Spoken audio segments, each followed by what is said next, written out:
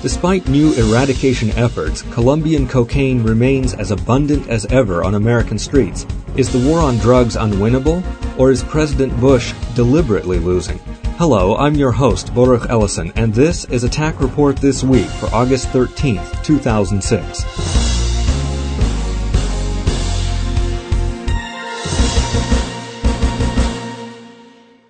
America's epidemic of drug use did not begin until the 1970s, when narcotics production increased dramatically and organized crime sent drug pushers into the schools to seduce or pressure young people into becoming addicted.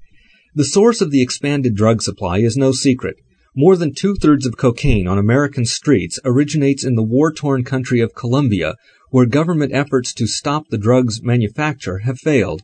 That's led to intervention by the United States, which spends billions of dollars on a massive program of aerial spraying and physical uprooting on the ground to destroy crops of coca plants. Millions of acres of the drug-producing plants have been destroyed over the course of several years. But now new survey data shows that for every acre eradicated, more than one new acre is planted. In other words, cocaine farming and production have expanded sharply.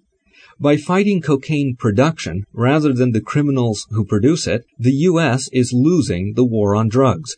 But who is planting the crops and producing the cocaine destined for American cities? For many years, virtually the entire Colombian cocaine industry has been controlled by two terrorist groups: the Revolutionary Armed Forces of Colombia, or FARC, founded as the armed wing of the Colombian Communist Party, and the equally Marxist-Leninist National Liberation Army, or ELN. The FARC and the ELN are conducting guerrilla warfare to overthrow the government of Colombia, and they are armed and supervised by the Cuban military and secret police. They also work closely with other Marxist terrorist groups around the world. The FARC has learned bomb-making techniques, for example, from the Irish Republican Army and the Basque ETA of Spain, both of which are also armed and coordinated by the communist bloc. The FARC and ELN together conduct a reign of terror over much of the Colombian countryside. They have kidnapped thousands of civilians, at times taking hostage entire church congregations at once, or driving whole villages full of peasants into the jungles without food or shelter. The terrorists have tied and shot, execution-style, thousands of civilians, often after torturing them and mutilating their bodies. In at least one case, FARC terrorists blew up a church with the congregants inside, killing over 100 and injuring many others. The victims have included the elderly, the infirm and handicapped, women and children, often murdered in front of their own families to send a warning that they must support the revolution and the cocaine industry that finances it. Yet U.S. presidents have refused to fight the FARC and ELN terrorists, or even to allow the Colombian government to do so. Until just a few years ago, U.S. aid money couldn't be used by the Colombian military to fight the revolutionaries. Even now, their hands remain tied. U.S. aid is cut off from any military units that actually start to fight with the intention of winning. And under U.S. pressure, anti-communist militias that killed the terrorists are being forced to disarm.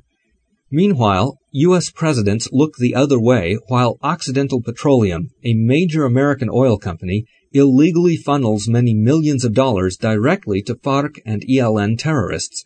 This financing began under the leadership of Armand Hammer, an identified agent of the Soviet-Russian KGB and a member of the Council on Foreign Relations, or CFR, a Fabian socialist group that collaborates with communist objectives. Both the Clinton and Bush administrations have also been filled with CFR-affiliated advisors who shape U.S. policy toward Colombia. As long as pro-communist policymakers are allowed to support the Marxist guerrillas in Colombia while disarming and sabotaging the anti-communist resistance, the cocaine epidemic in America will only continue, and Colombia itself remains at risk of falling to communism. Thank you for listening. From all of us at Attack Report, goodbye.